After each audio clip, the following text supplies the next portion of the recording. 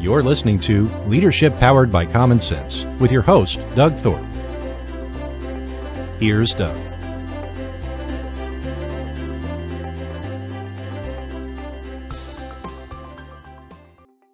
Well, greetings, everyone. This is Leadership Powered by Common Sense. I'm Doug Thorpe, and today we are going to talk about leadership, but we're going to come at it from a little bit different angle.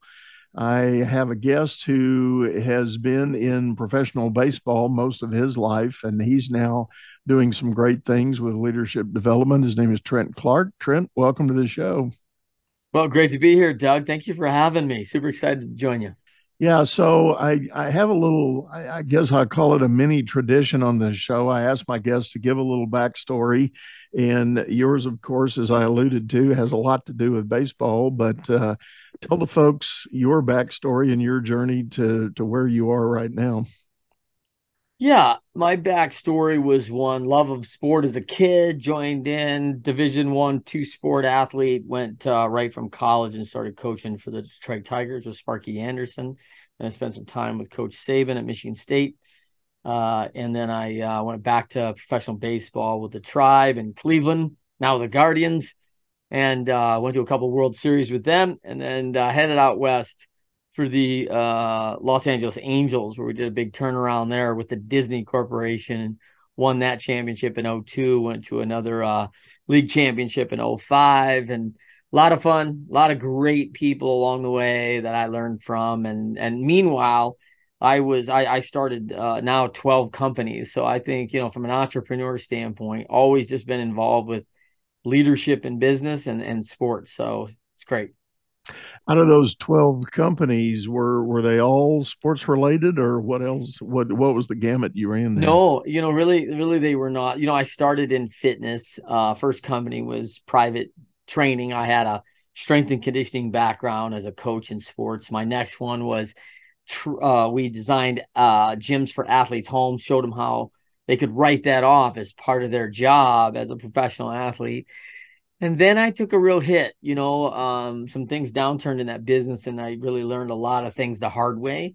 And so I went back to a franchise, and I bought, I was like the 10th or 12th franchisee of 1-800-GOT-JUNK.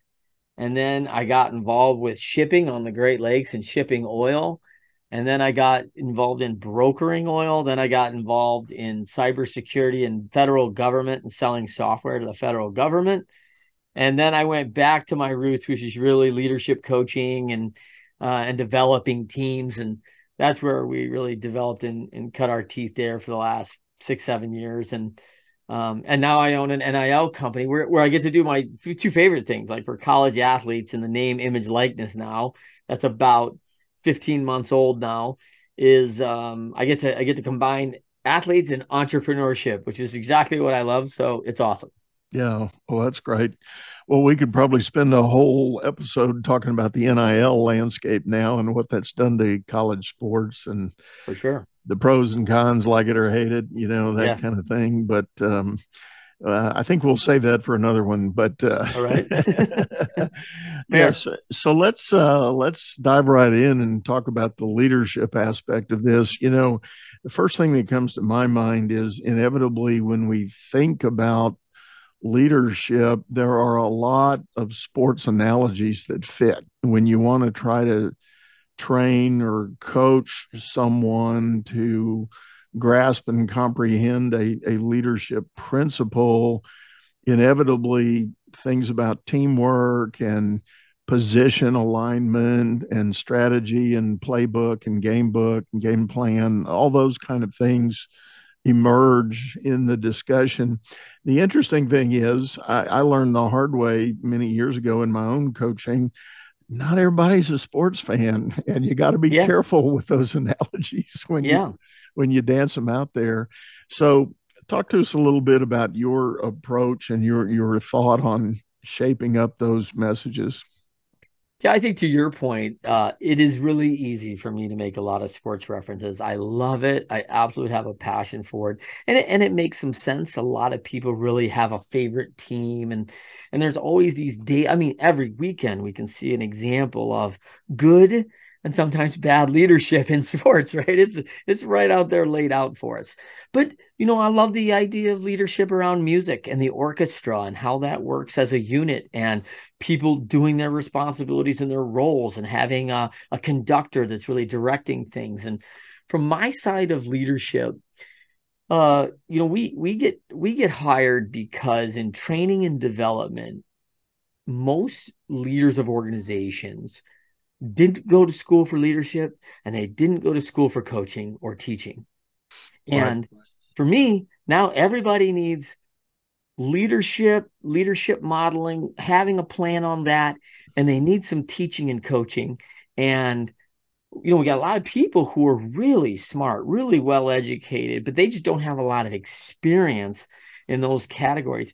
And our organizations are just thirsty for those two things. And if we do that poorly at the top, it tends to go pretty poorly across the board, right? So I like that stat that says, hey, 82% of people don't leave the organization, they leave their boss. So if you have a boss who has that poor leadership skills and very poor communication, teaching, coaching, helping me get along and be a better contributor, hey, I think I can maximize my potential somewhere else without, beating my head against the wall, and without all these frustrations, and without a lot of surly employees that aren't very happy working with this person, and they're going to take their talents elsewhere. And those numbers prove that out. Yeah. I'm a big fan of that. When I launched 2022, I had a challenge campaign at the early part of the year. I challenged 10,000 managers slash executives to align and raise their hand and say, I agree, I want to be a better boss, for that very stat that you mentioned. People don't quit companies, they quit bosses. And let's pledge to do more to be more effective leaders in our businesses.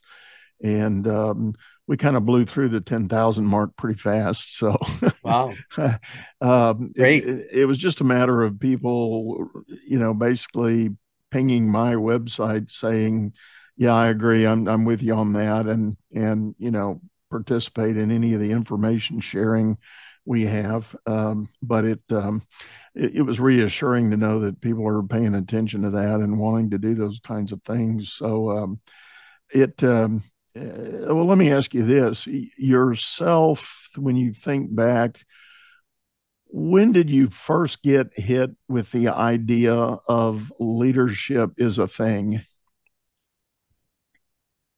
Well, I think it really started for me, as a family, right? Like as you looked at your friends and how their fathers and mothers and those people in their lives were leading the family. I think that started as a pretty young age. I had a pretty good leader as a father, and he was a coach too, so that really served. And I saw him in a lot of different environments. And why did these banks want my father on their board? And so all these so that was probably my first impression. And then of course youth sports immediately, I was drawn to people that encouraged me and helped me get better. And I was a driven kid, right? And so the people that really leaned into that and saw that I had this desire to improve and who would embrace that and help, that really had a lot of impact to me.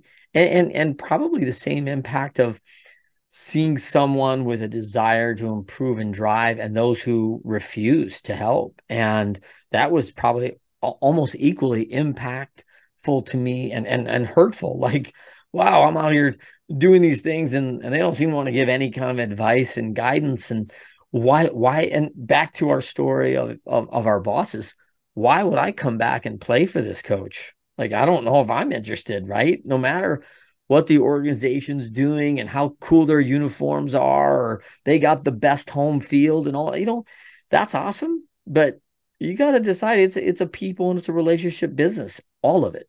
Yeah, yeah. In your backstory, you mentioned Nick Saban, and then I can't help but kind of spotlight him and what he's been able to do throughout his career. 6 national championships at the college level, and uh, was Nick back in the days when you worked for him? Oh yeah. Yeah, yeah. Nick is Nick, man. Like, I mean, I gotta tell you, like, I hear a lot of people give Coach Saban a lot of challenge, and I do not think it's not without merit sometimes, but I have a great respect, Doug, for people that draw a line in the sand and say, this is how I think it is to do best. And I'm willing to outwork anyone else to get that done right. And I have a standard that's going to be met. I don't need to agree with it. I don't need to love it, but I respect and I honor it. Right. And when I work for Coach Saban, he is a tough guy to work for. This is not the, hey, coach, let's go get a beer after practice and hang out. Like, it's not. He has got a very tight system that's very effective for him. And he's committed to that system and committed to his family. And he knows that he can do those things. So he's the guy who eats the same thing at lunch every day, wears the same clothes every day, because it's efficiency, right? But yet he's also the same guy that when I left Michigan State, and that was a very difficult decision. I can recall having a meeting with Coach Saban at 5 till 5 on a Friday. Coach Saban meetings are very short as it is. They're very pointed. He's got a lot to do. And so you have very diligent lists. And I have 5-minute meetings with Coach Saban that I often prepared 2 hours for. And so thinking this is Friday, I'm out the door. I brought my notebook in to see Coach Saban. And I told him, which he probably already knew, he'd known I'd gone to Cleveland interview. And I told him, hey, unfortunately, I'm leaving, and it's not, I don't know if it's the best choice, but I think it's the best opportunity for me. And these are my decisions. This is why. I mean, that I practiced with my wife for, an hour and a half the night before. And what I didn't know about Coach Saban was, first of all, he stopped me when I talked, and then he came around the desk to talk to me and sit with me side by side. And then he was an old Rolodex guy. And so this is the 90s, right? And so when I got done with my little 4-minute speech of thank you for everything, he leans forward and he says, hey, grab your notebook. And he grabs a stack of cards. And he says, I used to coach for the Browns, of course. And Trent, if you're going to be a good coach, you're going to be in demand. And this is part of the life. And it's not easy on your family, but I'd like to help make it a little easier. And so grab your notebook, and you're going to want to call this person. This is the realtor in town that I've used, and she's really great. And this you're going to know this restaurateur, and she owns some of the best restaurants. And and I mean, till 5:30 on a Friday, and I'm on the way out, right? This is not me on the way in. So that kind of leadership, I think, is a pretty big deal for someone to pass that along. And that was very influential in my career as a very young coach. Yeah, wow. That's a great story. And yeah, I agree with you. I think he gets a lot of grief for a lot of things, but in many ways, it is because he is so incredibly focused and committed. And some people just don't suffer that. They don't get it. They don't. Yep. They think it's mean and cruel. In my early banking days, I worked for a CEO that was probably the equivalent of a Nick Saban from a banking standpoint. Okay. Guy was driven. He had a system. I mean, we had a joke. It was vogue for the bankers at the time. We were still in suits and ties, and we had these little lapel pins that was the bank logo, and that you just didn't want to be anywhere without your lapel pin. And the joke was, if you got on the elevator and you ran into Ben, our CEO, and you didn't have your lapel pin, you were going to go to the penalty box. Yeah. And one guy finally famously said, Ben said, where's your lapel pin? He looked down, he goes, I left it on my pajamas. And there was a brief chuckle, but probably in Saban form, it was still off to the penalty box. Yeah. Right. Yeah. That is funny. I appreciate that, but you're still getting the ramifications. Yeah. Right? Yeah. And and in our organization, there were people that thrived under that. I'll use air quotes and say dictatorship, because there wasn't a lot of participative input to him. Yeah. But man, we ran off a string of high performance, and 64 consecutive quarters of earnings growth and all that. I mean, it was Yep. like, winning the Super Bowl year after year after year. I mean, Let me ask you, Doug, let me just ask you that question because, I love it when commentators get upset that Coach Saban just threw his headset in the end of the third quarter in a 37-3 game when we know on our staff, when we're in that mix, like kids are going to get injured. There's a process, and we've taught the process. And it's very frustrating when we've spent hours and hours and hours with the first teamers, hours and hours with the second teamers, and now the third teamers are these kids that could be actually in action 2 weeks from now against Auburn and be forced into that by injury or whatever else. And it's like they've ignored process for the last 3 months, and everyone's going, you've got to be kidding me. The person who's in charge of selling mortgages at the bank isn't just the vice president of mortgage. It's all the team members who have to contribute to that team and those numbers that you talked about. And my experience has been, man, it's tough to be on a team like that with a Coach Ben, right? But man, everybody loves to be on a winner, and everyone's got their shoulders a little further back. And they say, hey, I don't know if you know or not, we got 64 quarters here of, victory, and we got a system. We work hard for it. And what I like to say about the rings, right? It's earned, never given. Yeah. Right. Oh, and yeah. People want to be a part of a winner. Yeah. No, it was hard, grueling work, but, talk about, Saban's famous for having his system. Well, we had his system. It started with our annual budget and planning process that was a religion there. I mean, you didn't just slop through budget and planning. I mean, every department, every cost center had accountability. We did basically a bottom up budgeting every year. You didn't just roll your numbers, 5% or something like that. You had to go present your case for needing your budget to be what it was. And then once the game started, January 1st, when we started keeping score, there was monthly accountability on how those numbers were building. And, there was a report card that came out from headquarters that showed cost center by cost center what you were doing. So, to use the baseball analogy, if the left fielder was dropping balls, it showed up in that report every month. Heck yeah. And, I love it. I mean, I think that more organizations can benefit from having systems. And I see far too much 10,000-foot level forecasting. Like, hey, it's like, wait a minute, like, well, if the moon and stars aligned and all the winds come in from the west, this number's going to come right in behind it. Like, well, how about any economic downturn? How about any challenges with that? Do we have the assets today to have? No, but that'll be easy to hire. Oh, as everyone in the market today is seeing, let's just go out and get highly talented people. That's nearly impossible. And so we're banking these things on things that aren't very realistic. And so this accountability, I have to say, Doug, is like, it's a word that we stress. It's a big itty, right? That accountability. And I see organizations like it's a 4-letter word today. They don't want to talk about it. They don't want to use it. And watch out. I mean, when things get hard, accountability is a big deal. And we've got to have, if we ultimately want to get to productivity, which is probably the itty that all the organizations are going after, it rarely happens without accountability, right? Yeah. Yeah.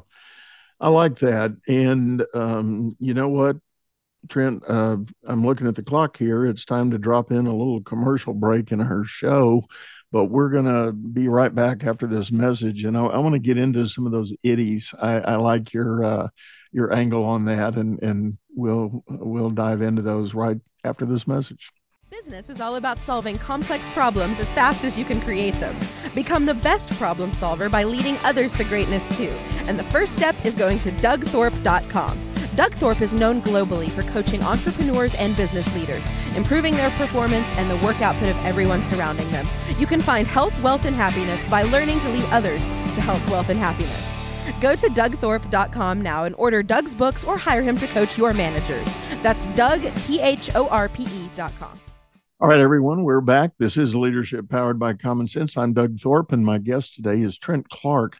And we've basically been talking about leadership. We have leveraged and spent a lot of time talking about the sports world and examples of leadership there. But when we went on break, we were talking about the notion of accountability, and it is such a big word. But today, I agree. Trent alluded to the fact that it's got a negative connotation. People want to kind of, I don't know, makes their skin crawl sometimes, I think, when it comes up in a discussion. But what's been your experience, Trent, as you talk to owners and company leaders about the whole idea of how do you establish, implement, and execute on accountability? Yeah, we have a system like everybody else, right? We have a system of accountability for leaders. We call it the pyramid of leadershipity. And it's crucial. And I think, Doug, when you touch on it, accountability is hard, right? Like it's hard, and it's hard now. And one of the things I always think about, hard now is acute pain. And I'm always reminded of the statement, pain of discipline or pain of regret. They're both pretty good pains. What I've found is the pain of discipline is very acute or short term. And I find that to be discipline is like that. The pain of regret is long term and chronic. And, I saw that in the sports world from the man, I could have, I wish I should have, and this is the same group that's sitting on a bar stool every day at 3:00, drowning that pain because it's significant. And I wish I would have done something different. And the accountability is pain, though. And it is a discipline that's required, but it is saving so much pain down the road. That big pain of regret, like we could have been a really good company. We could have kept our doors open if we woulda, shoulda. And this acute pain, I think about the times training as an athlete, hill running till we're literally vomiting, right? And I don't know, no one ever talked about like, oh, I would never play that sport again because it was so tough. We talk about the championships earned. We talk about how much better we got, how much more we improved, how we went to this. I think it's very similar to like soldiers, the men and women who are in our armed forces. Like we go in and we go to battle together. We don't want to do it again, but like we did serve together and we served each other. It was hard and we did it. And if we have to do it again, we have that bond. And part of that is that discipline. And so, from my perspective, that's where I think the ITIs really come in. And so we have a pyramid around that we have basically 5 tiers on that. Well, walk us through those 5. What's the thought process there? Yeah, so the thought process is, I love John Wooden, right? And I loved his pyramid of success, which I thought was just brilliant. And of course, he shaped that for years. I kind of really designed it with the same kind of breadth in mind of what is the foundation. And the foundation for leaders is really both morality, big itty, and authority. And that word is another one that's thrown around like, oh, being an authority is something bad now. Like there's a responsibility if you are the authority. We all certainly know that as parents. We're the authority. We're in charge of these children. And like that's a big charge for any parents to be that authority. And I think there's a challenge when we don't act like the authority and we act like the children, right? And everyone's going, wait a minute, I thought you were going to be the adult here. Like, so in a company, we really, cornerstone of integrity and humility. Probably the 2 biggies that are pretty critical for leaders. If you have a leader of poor integrity, that's cancerous, right? And you have the person who just doesn't understand humility, that also becomes a challenge of I do everything around here and I'm responsible for all the good stuff. And then, of course, all the bad stuff, I'll be blaming everybody. So, that doesn't really work. And then the other 3 on that lower foundation are spirituality, which I think is pretty important to have a tie there, and stability, so crucial as a leader to have provide a stable environment, and then quality, just the quality of person, the quality in your work, the quality in your standards. those really big five kind of set the foundation for me for morality and authority of a leader. So that's really the foundational aspect of part one of that framework. So much packed in there, and there are those things, and I'm going to take a little bit of a detour just for a quick minute. I want to go back to something we said in the first half of the show, just talking about leadership and the significance of leadership, companies being thirsty for good leadership now.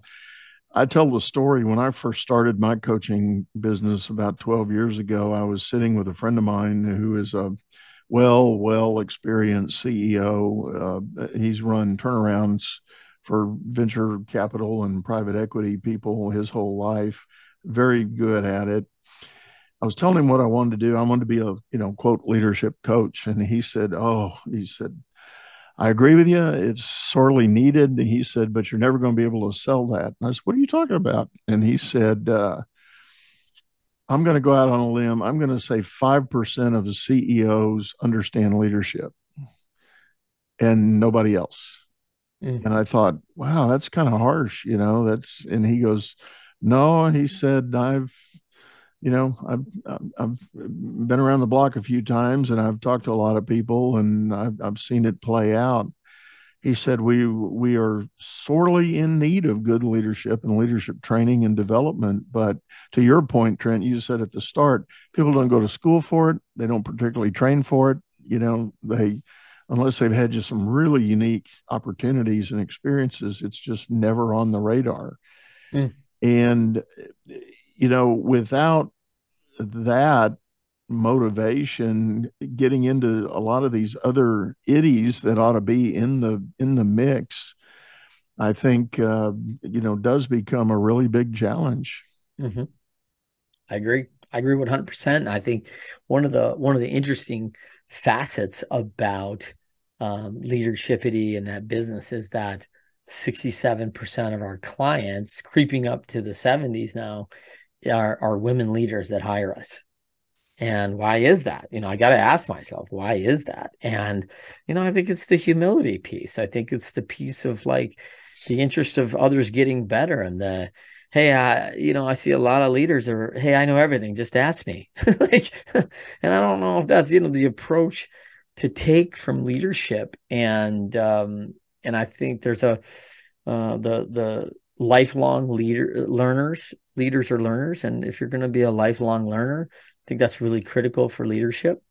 And I think this is one of the things that's missing in some of that is that continuous improvement. I mean, the moment we get that level of like, oh, look, I've arrived now, like sit back and, people just go speeding by you. Right. And people are looking to get better. And if we don't have that consistent drive, like talked about Coach Saban, he has that. He doesn't settle. He's not like, this is the only way to do it. He's looking to get better, and the best in the world are getting better all the time.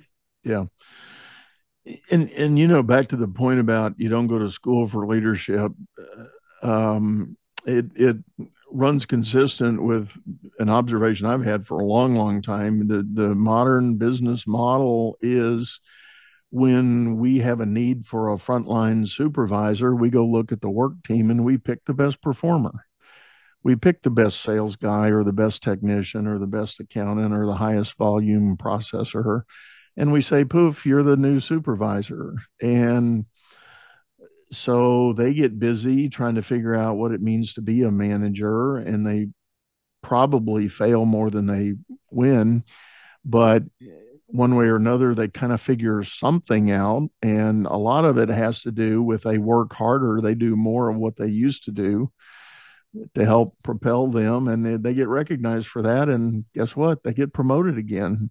So it becomes this self-actualizing dynamic that is not moving the needle to leadership. It's moving to this do more with less kind of mentality. And finally somebody hits a level in their career journey and the company might say, hey, we're going to hire some coaches and we're going to give you some help, or we'll pay for you to go to school and do some of this training. And those are the more enlightened companies, by the way. Sure. Yeah, they're investing in their people for sure. And you lead me right to the second level of the pyramid, which is your team. What do you have, right? And how do you decide? How do you determine who comes along? And performers are awesome. That's one measure, which is it's a good measurement. I mean, it's not a terrible measurement. I wouldn't say it's the only measurement. Um, when I look at like that second level, I'm looking for someone with flexibility, big itty, and reliability is really important as we look to our future leaders and managers and people are going to go. And I have an acronym of CARD. If we're playing cards and I have all the aces, Doug, I like my chances. I'm probably going to win, right? So an ace to me is a card that has coachability, adaptability, handles responsibility, and then does that again and again and again, creating dependability. And so we look at some of our high time performers sometimes, and they don't have all those characteristics. They do in certain categories, but not across the board. And they certainly don't show up that way for other people. And you use the example of the highest salesperson, right? Yeah, they can really sell, but they don't take a responsibility to the team meetings. They don't often take a responsibility for the team way. And I've always had success this way. And if it ain't broke, don't fix it. And there's a little pushback on that. And the unwillingness to adapt sometimes are big challenges because you're asking and training other people in your organization to look at this and then they can't do it. And so, I use the baseball example of that adaptability. Like, is our organization giving us the tools? Are we working on bunting every day? Because if we work on bunting in spring training, and then we ask our big bomber number 4 hole hitter who's got 45 home runs this year to bunt in the World Series, and they haven't done it for 6 months, and they were never asked to do it as a kid, like, I'm setting my players up for failure. But if I'm giving them the opportunity to do that, they don't want to do that. They don't choose it. They don't practice it. And then when they're called on it, they're like, yeah, I don't know if I really want to play that game. And they get the call and just swing away anyway. I mean, that's not a team player you're looking for. And so why would I put that person in leadership? By the way, if they're successful where they're at, I can keep them in that role, and I don't need to bring them along to the leadership and management position, and they can still produce in some way. Right. But that's probably key on that second tier as you start looking at people. Yeah. So repeat the acronym for CARD. What are you calling it? CARD: coachability, adaptability, responsibility. Do those things each and every time, we get dependability, right? And they prove that time and time again. And so we become recognized. And we do this as leaders, right? We look and say, oh man, Julianne, can you manage this for me? Hey, Julianne, could you take care of this? Hey, Julianne, you think you could lead that? Why do I always choose Julianne on my team? Because she's a card. She's an ace. Like I don't have the same trust on other team members that I know. She's learning. She's always looking to learn. She's always looking to improve. She's the coachable. She listens. She's adapting to the deal. She takes the responsibility. And I know she's dependable and is going to give us and our team what we need. So it's hard to call someone else on when you've got that in one of your team members and you want to give other people that opportunity. But, when it becomes the important things, it's funny how Julianne seems to get the responsibility, right? And so that's a great learning, even if you're listening to this show here and you're not a company owner or not even an official management position, but you're just trying to advance your career. That's not a bad profile to shoot for. And become one of those cards to, the better good of the company you're working for. I mean, that's a great dynamic. And I'm just, as you were describing all that, I was going through my mind. One of my last, I'll call it corporate gigs, it was a consulting assignment, but I had to run an office where we had deployed about 700 consultants nationwide. And we had recruited the army that we had, and we ran them through some training for the purpose of what we were going to do, and immediately we started seeing the division. The all the goo started flowing to its natural level, so to speak. Yeah.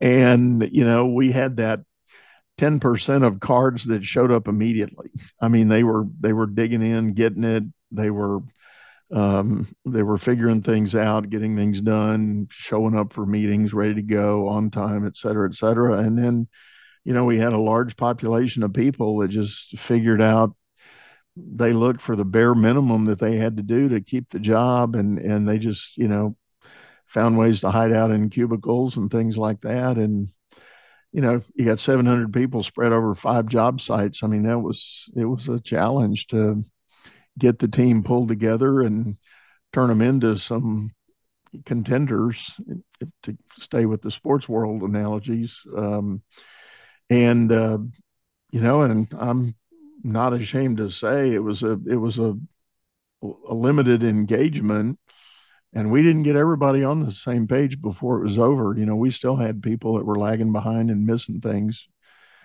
before the whole engagement was over, but we were working hard to change that and get everybody on the right page. Hard to do, right? And if I'm your manager, and I've used this to test that, if you're my guy, and I am a contributor for your team inside the organization, right? I have my groups rank yourself. Coachability, Trent, what do you think you are? Oh, you know, hey, Doug, I'm a 9. And you're like, hey, I got you at 6. Let me give you some examples of over this last year working with you where you didn't take on the information. You didn't choose to embrace the data. You wanted to do it your way. And the yeah, but answers. Yeah, but Doug, my old company did it this way. Yeah, but you know, the planes are going to be late and I can't do it that way. Yeah, but my laptop doesn't do it. So if you're the yeah, but guy, you're really not coachable, right? And so then how am I doing on adaptability? Oh, well, you know, I think I'm a 10. And you're like, yeah, I got you to 3. Like, why is the gap? You've got very specific examples of responsibility, dependability, how that shows up, how's that look. And you probably got some examples of colleagues that you said, right? You just immediately knew 20 people that were those cards. And I say, hey, let's take a look at Trish and how she's handling and managing herself to this organization, how she's taking, and are you taking on things like Trish? Well, you know, Trish is, you know, she's the hardest worker we got. Well, I mean, I'm not, you know, as good as Trish. And all right, well, you know, we got a standard and we're setting it. And so if you're putting yourself at the same numbers as Trish, let's talk about how that might look. And like, oh, all right, well, maybe I'm not. So you got to start owning it. I love the grit formula, right? I love the grit formula that says, hey, here's my talent. And that times effort, right? Talent times effort. So I take like a Tom Brady, and he's a 6 talent, a famous quarterback here, and then but he's a 10 effort. Okay, that equals 60.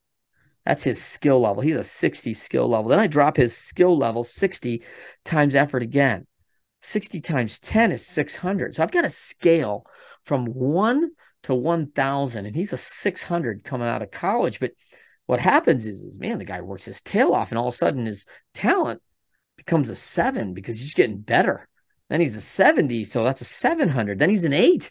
Now he's an 800. Now I think he's settled in at a 9. He's a 900. He's a GOAT. Like, he's one of the best in the world. LeBron James and Michael Jordan and all these guys.